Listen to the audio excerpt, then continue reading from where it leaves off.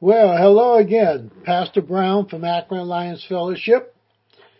Just looking forward to just spending this next hour with you and hopeful that it will be in time of encouragement, uplifting, and just an area for all of us to be challenged.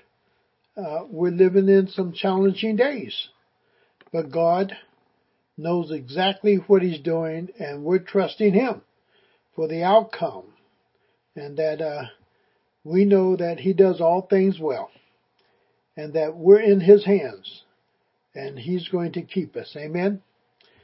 I want to just thank you again for giving us this time. We know you could be listening somewhere else. We know that you could be somewhere else. And I also want to welcome you at Akron Alliance Fellowship. If you're ever in the area or if you live close by and you're not attending church anywhere, you're more than welcome to come on in and visit, become a part, whatever the Lord will lead. But we want you to know that you always are welcome at Akron Alliance Fellowship. We serve a wonderful, wonderful God. And our ministry is about teaching. And there's areas we have to improve on, and we're looking to improve. And we're hoping to expand more about midsummer to do a little bit more. But it's just one day at a time in this time of fluctuation where we don't know to go left or right. But we're going to keep our eyes on Jesus and keep following Him.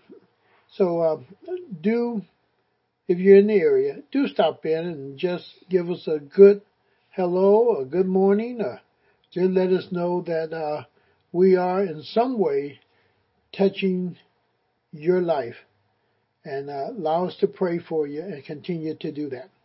Well, today we're going to be looking at Stephen, and I hope we can see Stephen as we look in chapter 6, 7, and just the first couple of verses in chapter 8, that we can really see Stephen, that we can see this man who loves the Lord Jesus Christ, and he reflects his relationship with Christ in his everyday life.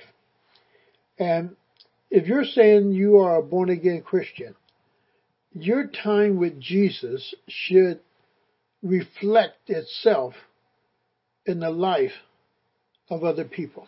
Other people should be able to see it and to recognize that Jesus Christ is doing a work in your life. And that's why you're doing what you're doing. And I pray that somehow we can get that across today, that Jesus Christ's life, in a sense, through Stephen, is a continuation of his work. And that Stephen is allowing Christ to do that in his life, that he might continue to reach people with this gospel, with this powerful message of our Lord and Savior Jesus Christ. So let's pray, and then we're going to jump into this. And I pray again that it will be something that will encourage you, enlighten you, and allow you to measure yourself. We should not measure ourselves by ourselves, but we have a yardstick in which we measure ourselves, this Word of God, and that we can somehow see areas in our life where we need to improve, grow, stretch, reach for, that Christ might truly be glorified in us and through us. Father, we thank you and praise you for today. Thank you, Lord, for your love, your forgiveness, your kindness. Thank you for being our God. Thank you for removing the blinders from our eyes, that we might see thee clearly. Would you give us ears to truly hear thee? And would you speak to our hearts? And may your Holy Spirit do only what he's able to do, and that is to convict us in the areas, Lord, that he knows that we need to grow in. And he knows what we need to let go of and to press forward.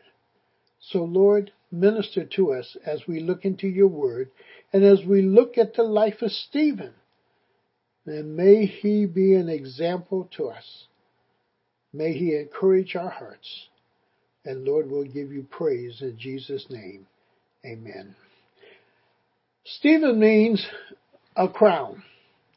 And I don't know if Stephen knew that he was going to wear the crown of the first martyr of this new faith called Christianity. But he's our first martyr, in a sense, in Christianity. But he's also the first to really show us what it is for Christians to stand against worldly views or the tradition of the world. And Stephen does that. He stands against those who oppose him. And let me share this very quickly. Any of us who really seek to live godly will be opposed, because oftentimes people think you carry it too far. You're asking too much. You're demanding too much. No, if we live according to what Scripture says, and I'm not here to enforce someone else to live that way, but I will challenge you to live that way according to what the Word says. And I know at times people think we're somewhat being judgmental. No, not judgmental, just scriptural. And you're going to hear that even with Stephen. And I just want to share with you that are Christians, when you witness to others, make sure that you use the Word. I'm not saying every word that comes out of your mouth has to be scripture, no. But make sure that what you're talking about is based on scripture. And use scripture when it is appropriate to do so, to really affirm what you're saying. And we're going to see that even with Stephen. And need to understand something else that takes place here. As the church grows, ministry grows because of the needs of the people that are different than others. And therefore, we see different ministry come about within the church because of the different needs of the people who are attending the church. And sometimes we can't meet all those needs, but we should do our very best as the Holy Spirit leads us in meeting those needs. And that's what takes place here in chapter 6. As we start off, the whole argument is about a group of people who may not have been there at the beginning part, because when the church first started, it was basically the Jews there around Jerusalem and Judea area, and now these Hellenistic Jews, or these Grecian Jews, have come into play, and their people are not being treated the same as the Hebrew Jews. And they felt they were getting shortchanged. And it is one of the first problems we have within the church. And the apostles came and basically spoke and said, choose 7 men. And the 7 men that were chosen were basically Hellenistic or Greek Jews, of the freemen and so forth. Those were ones who may have had been born in some time. Babylon, the captivity is way in the past, but yet their forefathers may have been in captivity at some point. They are the ones who are called the Hellenistic Jews, because they're not really just around Jerusalem there. These may have been people from what we find on Pentecost that had traveled in, and yet they become part of the church. And we have to recognize that people are going to come from all walks of life, from all type of backgrounds that come into the church. And we have to adapt ourselves, make some changes, that we are treating everyone fairly because under the cross, we're all the same. We're all the same. And they had to deal with this problem. And their picking of these 7 men to wait on the tables, or I like to put it in this way, to serve the people, to meet the daily needs of the people. And that set the apostles free to study and to pray and prepare themselves in the Word. Now, because they were preparing themselves in the Word, we're going to see something else about Stephen. Stephen was not short when it came to knowing Scripture. Now, he was not an apostle. He was not a Pharisee, a Sadducee, a lawyer. He was not a scribe. As far as we know, Stephen was just an everyday Joe. But yet, loved the Lord and had hid Scripture in his heart that when it was the appropriate time, he was able to share it. And he's going to do that in chapter 7. But as we pick up in this chapter 6, again I want to pick up in verse 5. And he says, this proposal pleased the whole group. They chose Stephen. Stephen's name pops up first. By chance, I don't know, or by God interacting with this group, being part of this group, here's this Stephen. But it says something about all these men. But let me finish that verse in chapter 5. This proposal pleased the whole group. They chose Stephen, a man full of faith and of the Holy Spirit. It says also Philip, Prochorus, and he goes on through naming these other men, but he says also, they were what? Also filled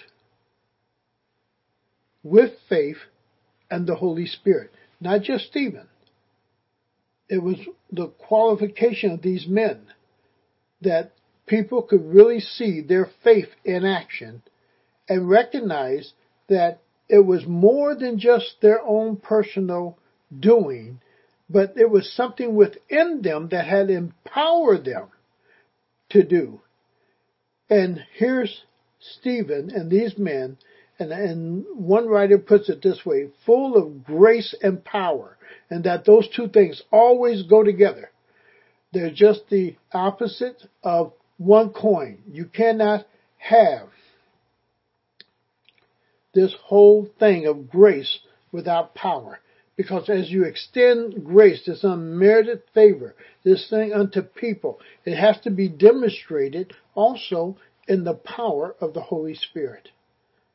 And the thing with Stephen, he's there. And these men are there. But as we get down into verse 8, Stephen is somewhat separated from these other men.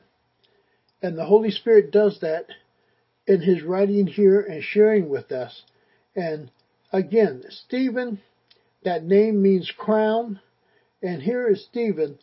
He's going to be something like the crown of the gospel at this point. He is the one who is going to be the first martyr. He's the one who's going to be first challenged, in a sense, of the world or other religions challenging his faith and his belief.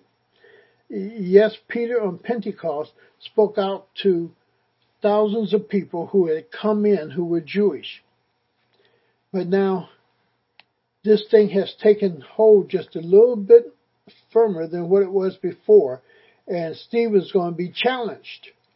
And why Stephen? Why not one of the apostles that were there in the area, or one of the church leaders that was in the area?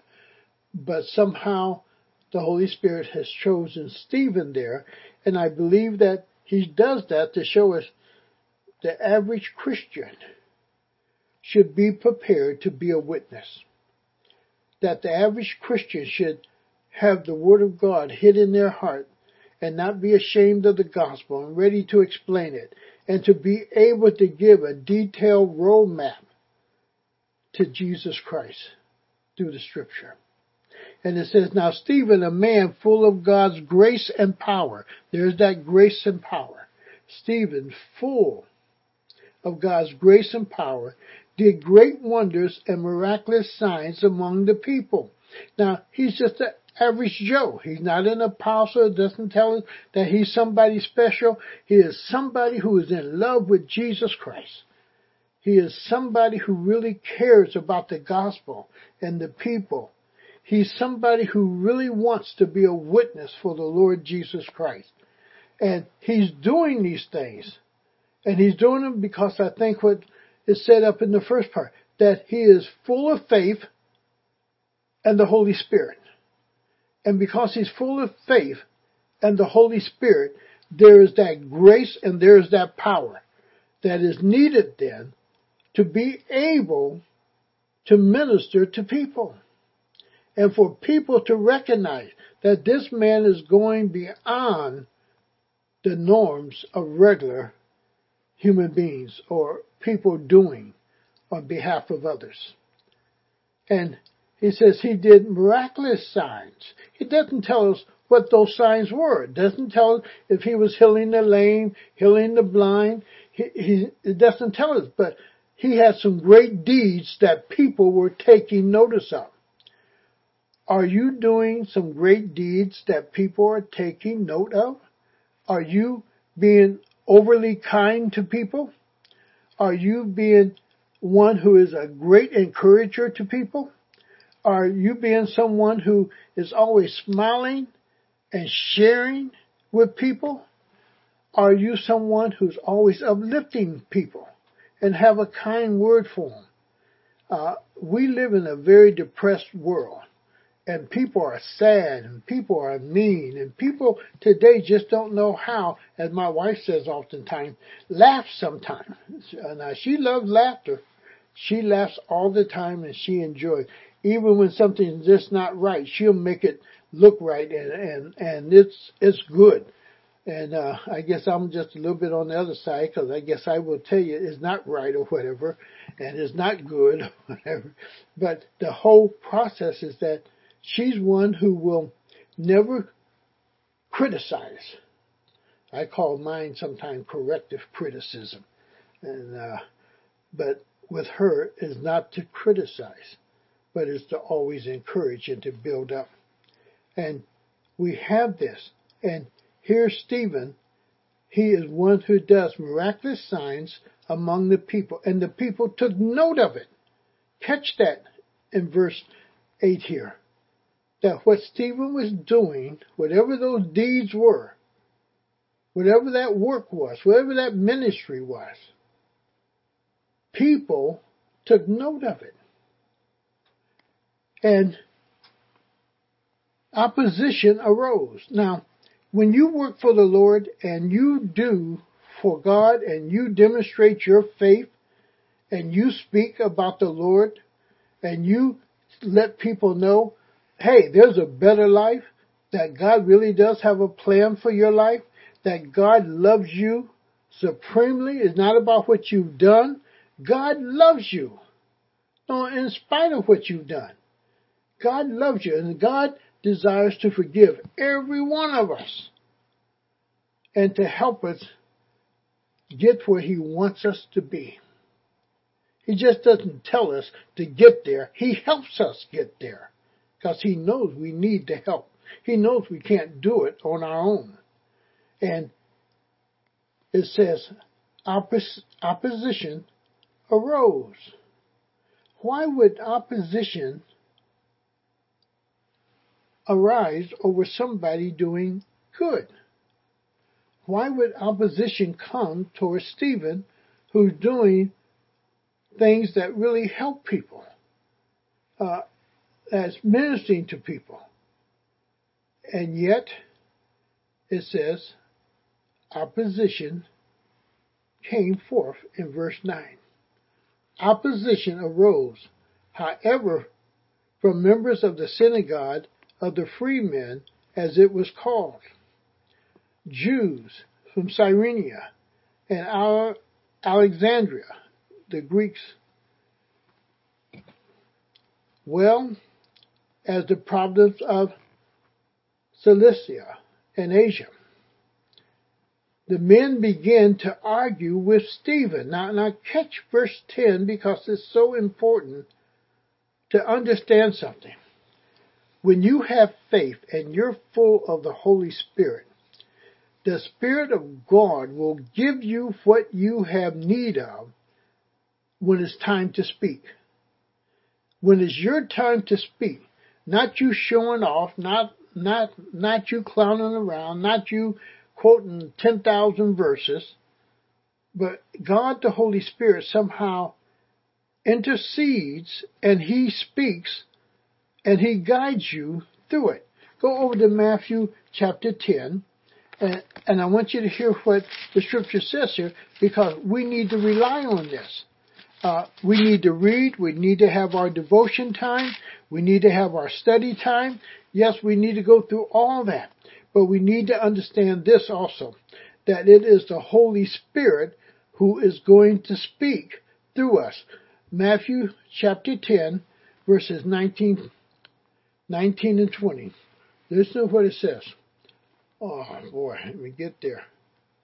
These eyes are getting worse, and anymore sometimes I have to use a magnifying glass to find my way around. And he says, one page over here. He says, but when they arrest you, do not worry about what to say or how to say it. At that time, you will be given. Catch that. You will be given what to say. When you allow yourself to be used of the Holy Spirit and to be put into positions because of what you're doing in faith and in the power of the Holy Spirit, and people oppose you, it says don't worry about them, because the Holy Spirit will give you what to say. At that time, you will be given what to say, for it will not be you speaking, but the Spirit. But the Spirit of your Father speaking through you. Boy, that's a powerful verse. That the Spirit of God would speak through us who have faith, who are full of faith and full of the Holy Spirit, doing the work that He desires us to do. And this is Stephen's situation. Again, he's not an apostle. He's not somebody that we know of great character or whatever. He's the average Joe. And here he is full of faith, full of the Holy Spirit, speaking scriptures because the Holy Spirit is using him. Boy, that's exciting within itself. And the thing is, he says, boy, they begin to oppress him. Why? Because of the good work that he was doing. And the whole process boils down. Sometimes the only way people can stand against you is to argue against you. They're not willing to, and I want to use this very clear, make this plain as possible, is this. There's a big difference between discussing something and arguing about something. In the discussion, we both are going to be sharing. And we're both going to be sharing what we believe to be right. But there's no anger behind it. There's no malice behind it. There's no trying to keep you from having your own opinion about it. But that we are sharing because we're passing on, in a sense, knowledge to each other. Because what one person believes over here and what another person believes here, both have been, in a sense, instructed and taught. The issue is who's been doing the teaching. And now those two things come into close areas, and they're able to be discussed between two average Joes or two average people and share their belief. Now there's something strange that's going to take place. If the Holy Spirit is the person that Scripture declares him to be, the third person of the Trinity, he's God. And he has a work to do, and that work is called convicting the hearts of the unbeliever. The believer is already believing, and the Holy Spirit is dwelling in him, giving him now the words to say to that one who is an unbeliever, who doesn't follow Jesus Christ, but follows something else. And now it becomes the work of the Holy Spirit to convict this unbeliever of what truth really is. I'm not out to convince anyone about what is truth.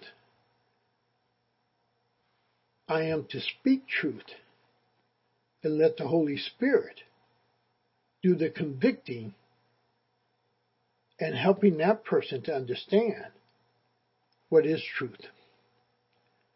Our job is to be the witness of truth. It's the Holy Spirit's job to convict the person of truth. And so, with this whole process, it says they could not stand against Stephen. Stephen is there sharing, but they could not stand against him at all. So it says in verse 10, but they could not stand up against his wisdom or the Spirit by whom he spoke. His wisdom or the Spirit by whom he spoke. Don't take that lightly. It was not so much Stephen doing the speaking. Stephen was the one being seen, but the Holy Spirit is the one doing the speaking. And the wisdom to be able to stand against those who are opposing you and to say it precisely in a manner that allows them to hear, or those who are standing by to hear, and be convicted by the Holy Spirit. And we need to understand, whenever you desire to live godly, opposition is going to be there. And I want you to know that. Go over with me to 2 Timothy chapter 3, verse 12. 2 Timothy 3 and verse 12. He says, let me get there and get these eyes. In fact, everyone who wants to live a godly life. Now, I want you to circle a word, wants to live. Everybody doesn't want to live a godly life. Everybody wants to be saved. Nobody wants to go to hell, but nobody wants to live a godly life. But if you choose to live a godly life, you purposely and intentionally are out to live a godly life in Jesus Christ, you will suffer persecution by friends, by family members, by those that you work with. There's going to be something that comes against you because they want to somehow squash that. And the whole process, you're the one who have to desire that the way in which you're going to live in obedience to Jesus Christ is going to be demonstrated outwardly. How do you demonstrate it? I demonstrate it by not saying vulgar things about women. I demonstrate it by not talking about their body in the workplace, or how women are dressed, or what is being seen. I demonstrate it by not using the foul language that we can speak without using certain foul adjectives and so forth to describe things. I don't have to joke in the manner in which the world jokes. And I'm not saying we can't laugh, but I don't have to have dirty jokes. I don't have to tear somebody else's work down at the workplace to get ahead, because I understand I'm promoted by God. If God wants me to have something, He will promote me. He will open the door. He will lead me in that direction. I don't have to tear somebody else's work down or try to make them look bad in front of supervision or whatever. No. I'm going to live a godly life. And I'm going to help as many people as I can and try to encourage them to live a life that is different maybe than what they're living. And even if they're Christians, to help them live on a higher plane. And sometimes we forget that we have an obligation as Christians to keep lifting up our brothers.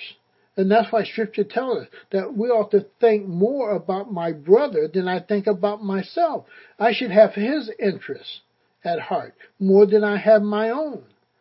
And that's a challenge to see, how are you really living? Are you really living a godly life? And the question is, do you want to live a godly life? And if you want to live that godly life, nobody can take it away from you. Stephen would not allow them to rob him from living a godly life and doing the work that he was doing in helping people and ministering to people, whatever that was. But they opposed him and they were out to stop him. And Stephen was not going to stop. Now, again, I will say to you, you don't have to be a preacher. You don't have to be Dr. So-so. You don't have to be apostle this. You don't have to be elder this. You don't have to be Sunday school this. You don't have to be that. All you have to be is a born-again Christian who want the Holy Spirit to use you. To use you. That's all. Nothing special about you. You don't need all the education. Oh, I'm all for education. But the greatest teacher known to man, as far as I'm concerned, is the Holy Spirit. And He will teach you, and He will speak, and He will use you to glorify Jesus Christ. And it says, again, he goes on a little bit further, because when they can't stop you with an argument, then there's charges that sometimes want to come up.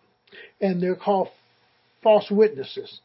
So in that chapter 6, 11 through 15, you got these false witnesses that are going to then come forth and say, this is what Stephen said. This is what Stephen said. This is what Stephen said. And sometimes you'll have people talk about, this is what you said. And it's always good to have some type of way of being able to recall what you said.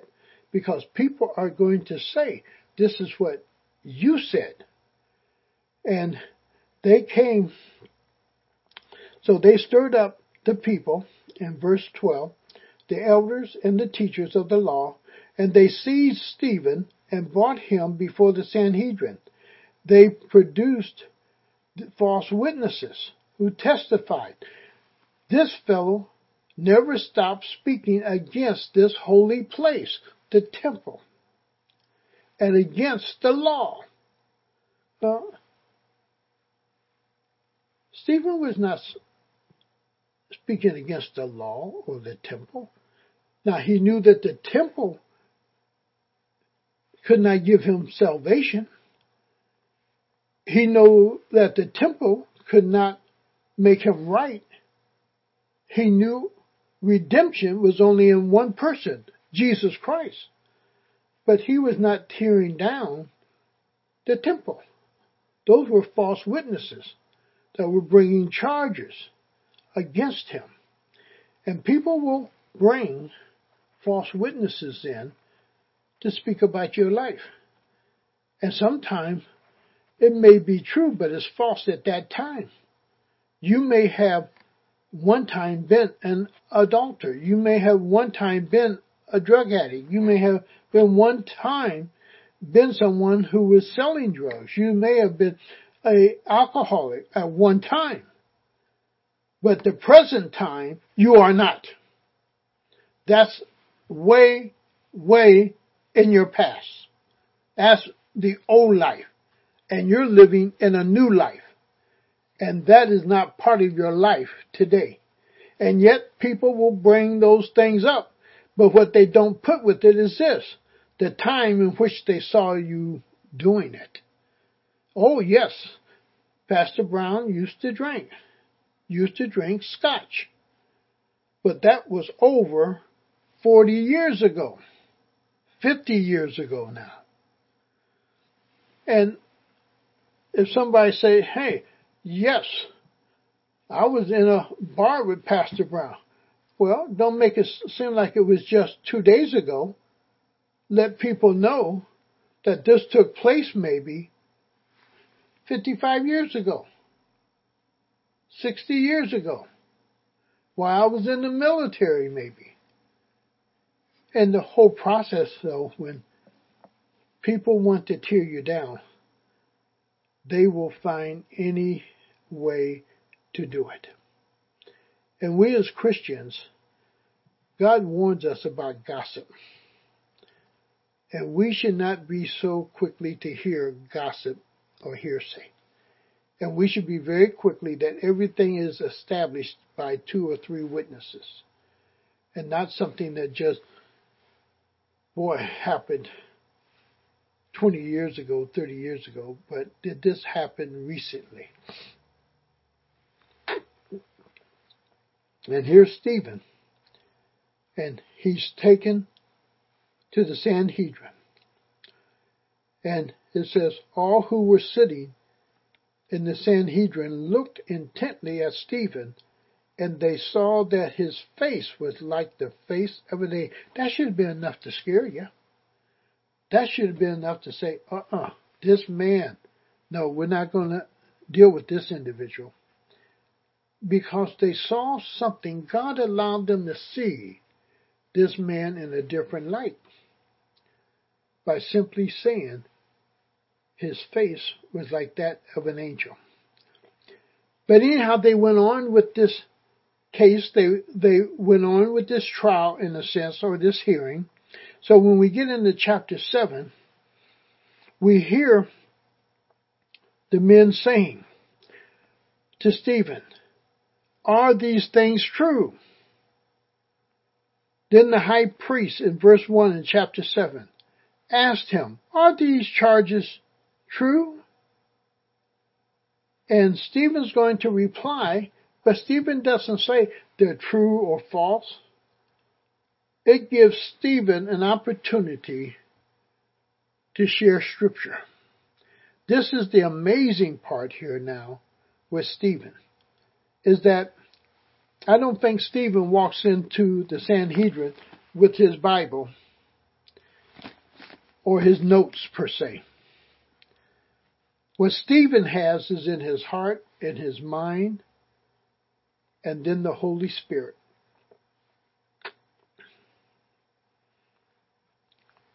And that's what Stephen walks into this hearing with, is a sound mind, a mind that is in love with the Word of God and with Scripture.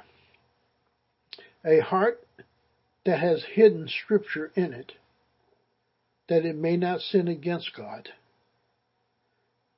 And then being filled with the Holy Spirit, trusting that the Holy Spirit is going to speak through him. Now, catch this, because it says in verse 2, to this he replied, brothers and fathers, listen to me. I want you to catch the gentleness, the lovingness, and the caring. He didn't start calling them names.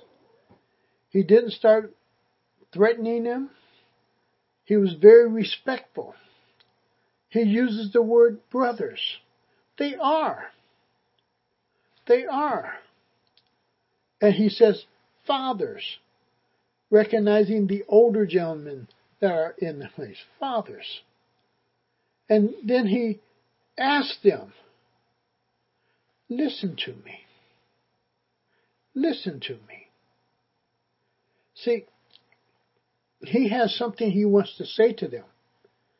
And sometimes when you're going to say something important to people, you have to ask them to give you their attention. Or their attention is all over the place. And I think Stephen here in saying, listen to me, is saying to them, at this moment, would you put the accusations and everything else behind you? Would you even put me as a Christian in a sense behind you, and you as a Jewish scribe or Sadducee, would you put that somewhat behind you? Would you put these things that would stop you from really hearing what I'm going to say to you? Would you put them behind you that they don't block or interfere with what I'm going to say? That you can have a clear conscience in what is going to be said to you, to really give thought to that and think it through. And he says, would you listen to me? And then it's amazing what he does here, because he starts off talking about Abraham. And Stephen here is going to show his knowledge of Old Testament, because he goes from Abraham to Jacob, to Joseph, to Pharaoh, to the time in Egypt, to Moses and the Exodus, Moses at the burning bush. I mean, he takes them all through these stories, or the history of Israel, to show them, in a sense, their rejection, now catch this, of God's method of ministering to the people. God's method of ministering to the people. And how God has done things, and that man rejects what God is doing. Even today, people reject what God is doing. People reject this whole thing about God even, or Jesus Christ. People reject the notion of church. People have all this rejection when it comes to religion. But yet we don't reject of what's happening in our world and all the hideous things that are taking place in our world today. And yet we reject that which will be helpful and a healing for us. And he says to them, listen to me. And he starts off with Abraham again, all the way down to Jacob, who is the father of the 12 tribes, all to Joseph, who was sold into captivity, to Moses and on forth. He gives them this whole layout. And then he even shows them in the Old Testament how God is going to use Moses, but yet Moses was rejected by two Hebrew brothers who were fighting. So when we get over in verse 35, I want you to listen to what he says there in chapter 7. Come on over to verse 35 with me. Then the Lord said to him, take off your sandals, the place where you, I'm in 33, I went in 35. This is the same Moses whom they had rejected with the words, who made you ruler and judge? Who made you ruler and judge? Now just think a moment. It was God who has now made Moses what? Ruler and judge over Israel. Come back up with me.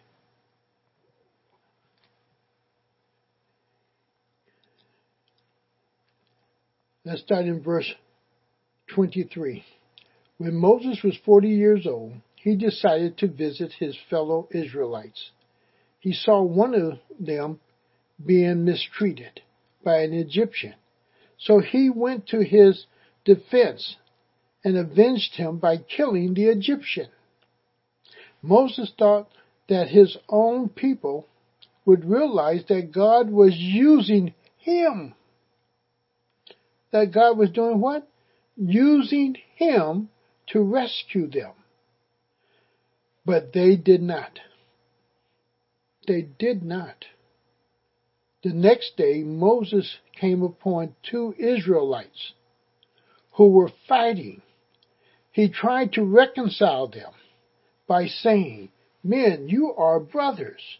Why do you want to hurt each other?" Now listen to him. But the man who was mistreating the other pushed Moses aside and said, Who made you ruler and judge over us?" Come back down with me, if you would please, to 35. This is the same Moses who they had rejected. Who rejected? Israel. Moses was there to rescue, but the people couldn't see it. And they rejected. This is the same Moses whom they had rejected with the words, "Who made you ruler and judge?" And those words come up. They come up in an attitude.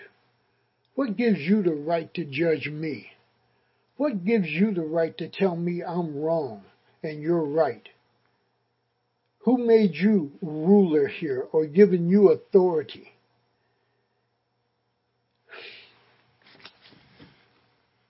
Nothing special in and of ourselves. But this does give us the authority to speak when we hear ignorance concerning the Scripture and concerning life. And what people need to understand, Scripture speaks life to us. Man speaks death to us, destruction to us. And it is God's desire that we live life in such a way that is beyond the understanding of man. That life of peace, that life of joy that only God can give. Success is not in how much money I make, how big a house I have, the type of car I drive, how I really dress. Success is in a relationship with Jesus Christ.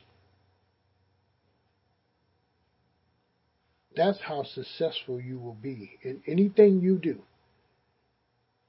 Seek ye first the kingdom of God, and all these other things will be added unto you.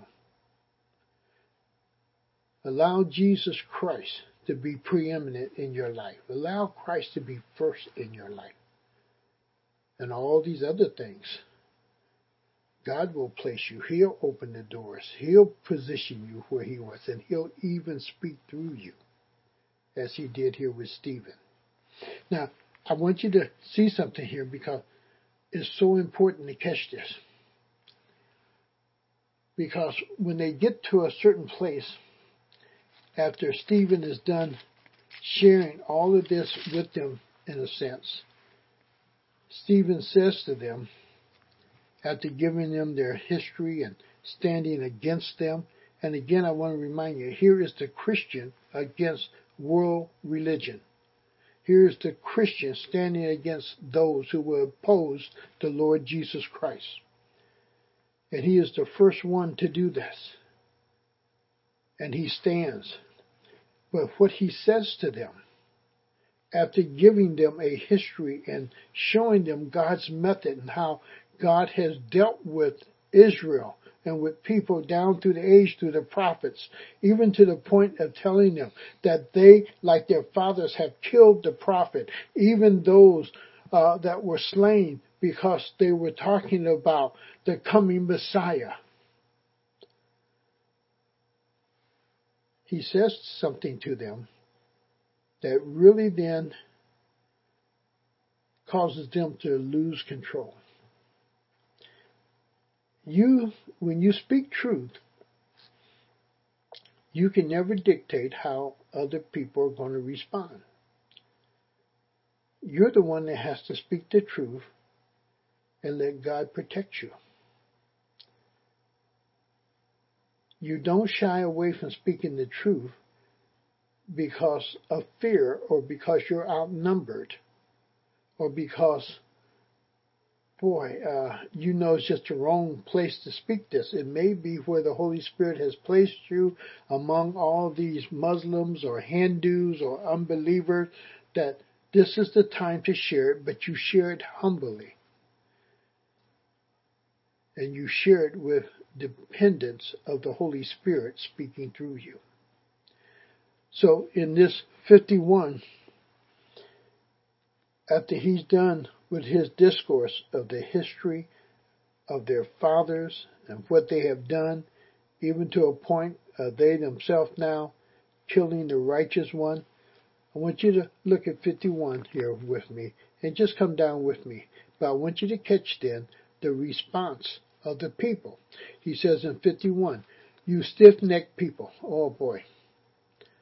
Now, is he going to that which is personal? No. God in the Old Testament called his people what? Stiff-necked. And he says now, with uncircumcised hearts, understanding that circumcision was a sign of a covenant. Now, because they were Jews, most likely they were circumcised, but they were not circumcised in the heart. They had not made a covenant with God in here. And Stephen had made a covenant with God in here, with Jesus Christ. Not the outer flesh, but in the heart. And have set himself apart in here, in the heart, in the mind, in the lifestyle. And he says, with uncircumcised hearts and ears, you're not hearing. You are just like your fathers. You always resist. Now, he didn't say that they would resist him. He didn't say that they were resisting the apostles. He said that you are resisting the Holy Spirit. You're resisting the Holy Spirit of doing what? Convicting you of your sin, of convicting you of your unbelief, convicting you of the type of life you're living and the things you have done. He said, you always resist the Holy Spirit. You're not resisting Stephen. You're resisting the Holy Spirit. And some of you out there today, you are resisting the Holy Spirit. You're literally running away from the things of God rather than running to the things of God. Your life is decaying. Your life is being destroyed because you will not turn and hear the Spirit of God speak to you and be obedient to this word. Not to a pastor, not to an elder, not to a Sunday school teacher, not to this person or that person, not asking you to be obedient to Pastor Brown, asking you to be obedient to this. Pick it up and read it for yourself. And then ask yourself this question, am I doing this? And allow the Holy Spirit to become that teacher for you. And he'll guide you into all truth, Scripture says. And he says, you always resist the Holy Spirit. Was there ever a prophet your fathers did not persecute? Boy, that's some charge to make. They were killed. They even killed those who predicted the coming of the righteous one. And now you have betrayed and murdered him. That's some indictment to make upon the present group. And they knew exactly what he was talking about. This man, Jesus Christ, who they just crucified not too long ago. That's who he's talking about. And he's blaming us for that crucifixion, for his death. And then he says, boy, they even killed those who predicted the coming of the righteous one, and now you have betrayed and murdered him. You who have received the law that was put into effect through angels, but have not obeyed it. Boy, that would take some courage to stand in front of people and say, you have not been obedient. And that's hard even in the church today. Because when you try to tell some Christians you have not been obedient to Scripture, that can be the worst thing sometimes you can say, because, boy, what's going to come back at you? Boy. But sometimes it needs to be said. You're not obeying Scripture. And you say it not with an arrogant voice, not with a demeaning voice, not with a purpose to tear somebody down, but it's the truth. You're not obeying Scripture. You have it, you've heard it, you read it, but you're not obeying it. And you're back up to what he says. You're not resisting pastor, you're not resisting an elder, you're not resisting a Sunday school teacher, you're not resisting a group of brothers who have come to talk to you. You are resisting the Holy Spirit. You are fighting against the Holy Spirit. Stop. Stop. And hear him. And allow him to rescue your life. He'll do it. Now let's close out in this last few verses here, because we're going to see Stephen carry out this area of being like Christ, or allowing Jesus to continue his work through him, because this is what has taken place here. Jesus came into this world to share his message, the gospel, the words of his Father to each and every one of us. And it continues through every one of us who truly are full of faith and full of the Holy Spirit. We continue to allow Jesus Christ's work to go forth through us by the power of the Holy Spirit. Now, it says, when they heard this, they were furious. Remember what I said earlier? You cannot control the reactions of people of how they might respond to truth. They heard truth from Stephen, but they're furious. And they're going to stone him. They're going to persecute him. They're going to silence him. And it says in 51, but Stephen, full of the Holy Spirit, looked up to heaven. God has a way of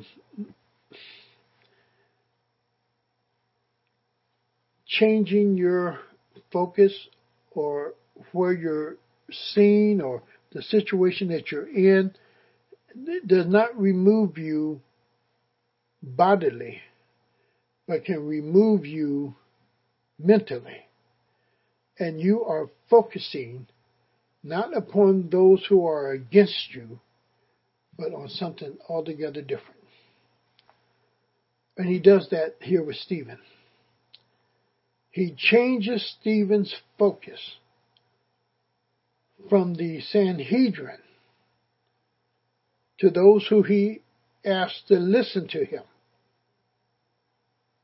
And now, because of what man is going to do, God somehow changes Stephen's focus, that he sees him rather than the people. Well, that's something. And then what we see in Stephen is this.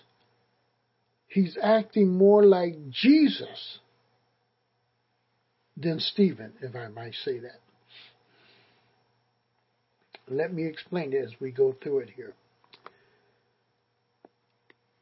But Stephen, full of the Holy Spirit, looked up to heaven and saw the glory of God, and Jesus standing at the right hand of God. Now, Jesus is standing. He's not sitting. Very important point.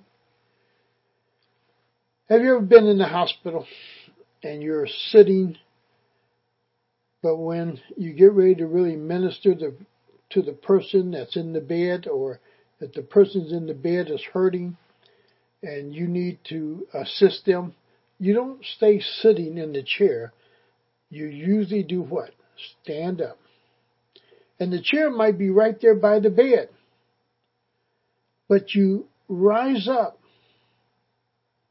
and you minister to that person.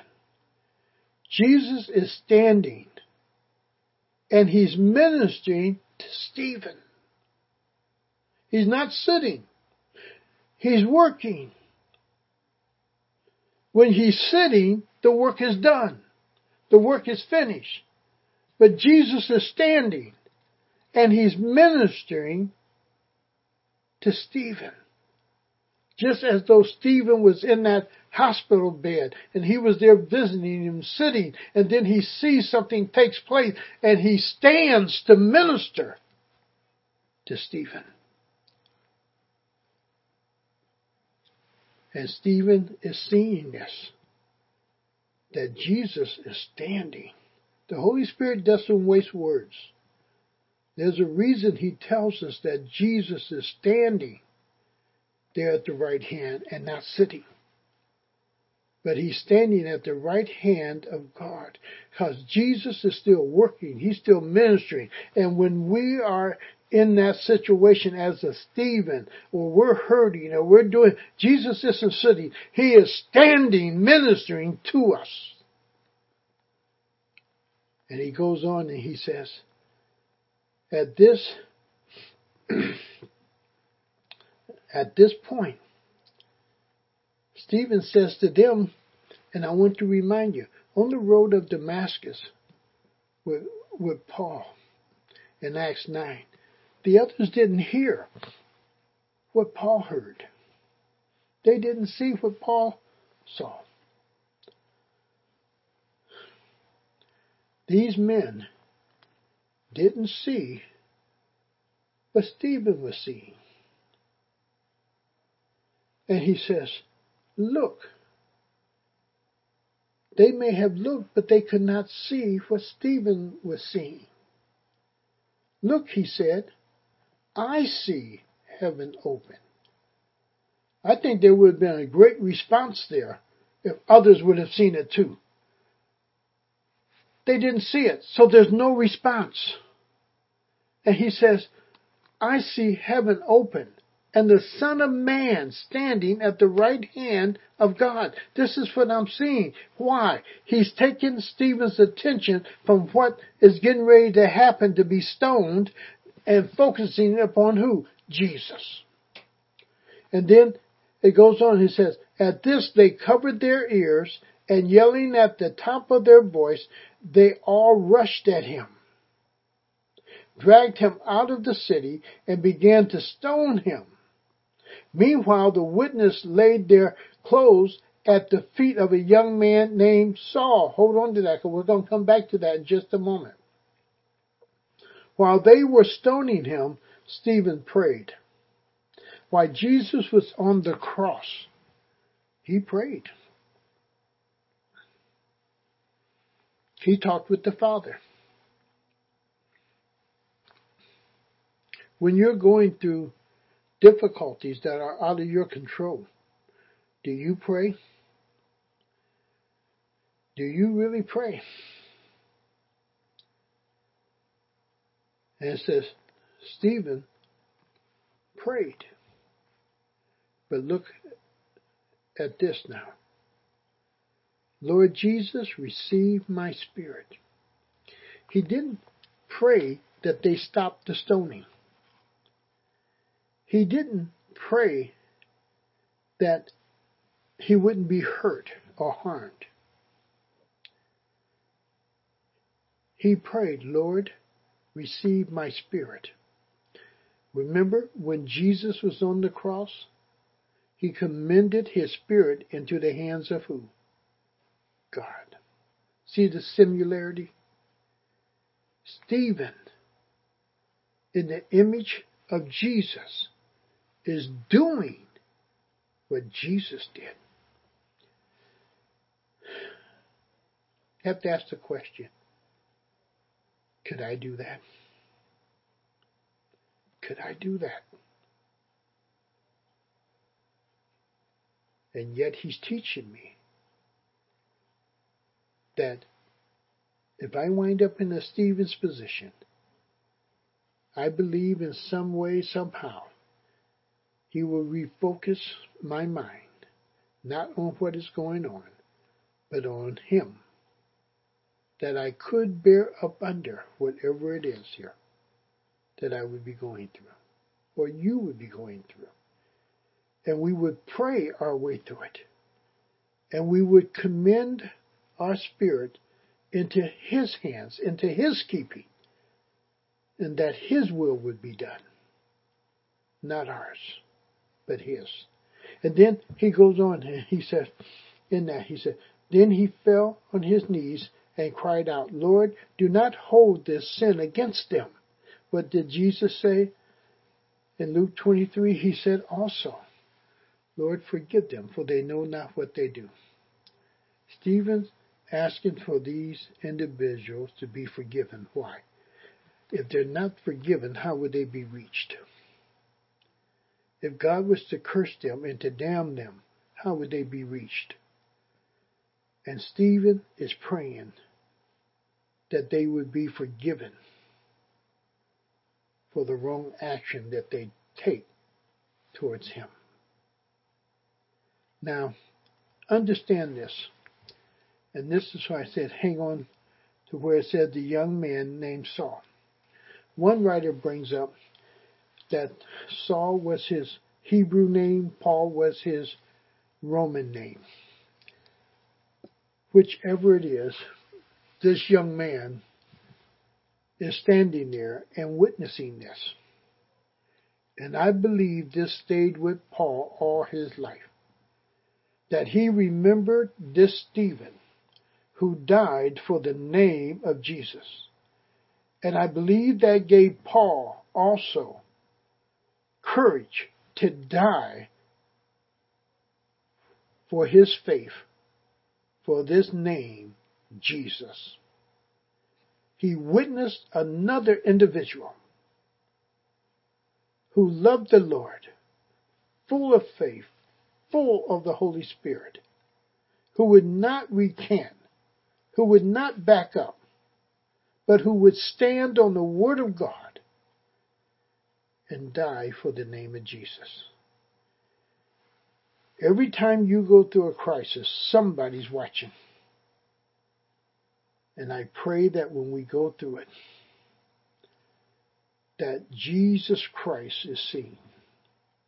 Our faith is seen. The work of the Holy Spirit is seen in us. And that it grabs hold of somebody's heart and mind and will not let them go. It is something that's branded into their mind of this truth that we hold to concerning Jesus Christ. Stephen's life, as short as it may have been, had an impact on Saul or Paul's life. Your life, if you are a true believer, and you are full of faith, and you are allowing the Holy Spirit to use you, in somebody's life, you are having an impact, and you may not know that until you meet them in heaven.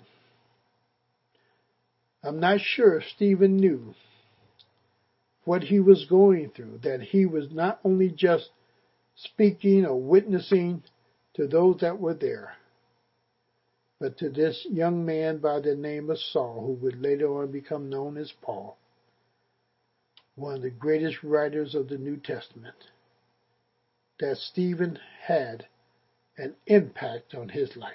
I don't think Paul could get rid of that for what he witnessed of a man who would not recant, would not back up, would not give an inch to save his life because of the name of Jesus and this gospel. I pray that you're able to catch that, and I pray that you can see it here in Scripture. That as you go through life and you're persecuted or you're hurting, but the way you live for Jesus is impacting somebody's life. Well, I want to thank you for the time that you've given me. I pray that somehow that the Holy Spirit would take Stephen's life and somehow impact your life, and allow the words of God to somehow have an effect in your life, that it challenges you and it builds you, and Jesus Christ is glorified for it. Father, would you open heaven to your people? Would you open heaven that we might see our Lord and Savior? Would you speak to our hearts? Let us not be fearful of those who can kill the body and do nothing else. But, oh God, I pray that, Lord, you would equip us to be a spokesman on your behalf, and that we would not be ashamed of this gospel, but that we would share it with those that, Lord, that you give us opportunity to share it with. And Lord, we thank you for this great gift of salvation, and thank you for our Lord and Savior Jesus Christ. Minister to us, and we'll give you praise in Jesus' name. Amen. May God bless you, and may God keep you. And again, I would say, hey, go through this chapter 6 and chapter 7, and if you get the first 4 verses in 8, you'll see that the church was dispersed because of what took place this day in Stephen's life. On that day, a great persecution broke out against Christians because of Stephen. And then it spread the word out in many different directions, taking this gospel. I hope that we can see that this man Stephen loved the Lord. And may people see in your life that you love him. That you love him. Amen. God keep you. May God bless you. See you next week. Bye.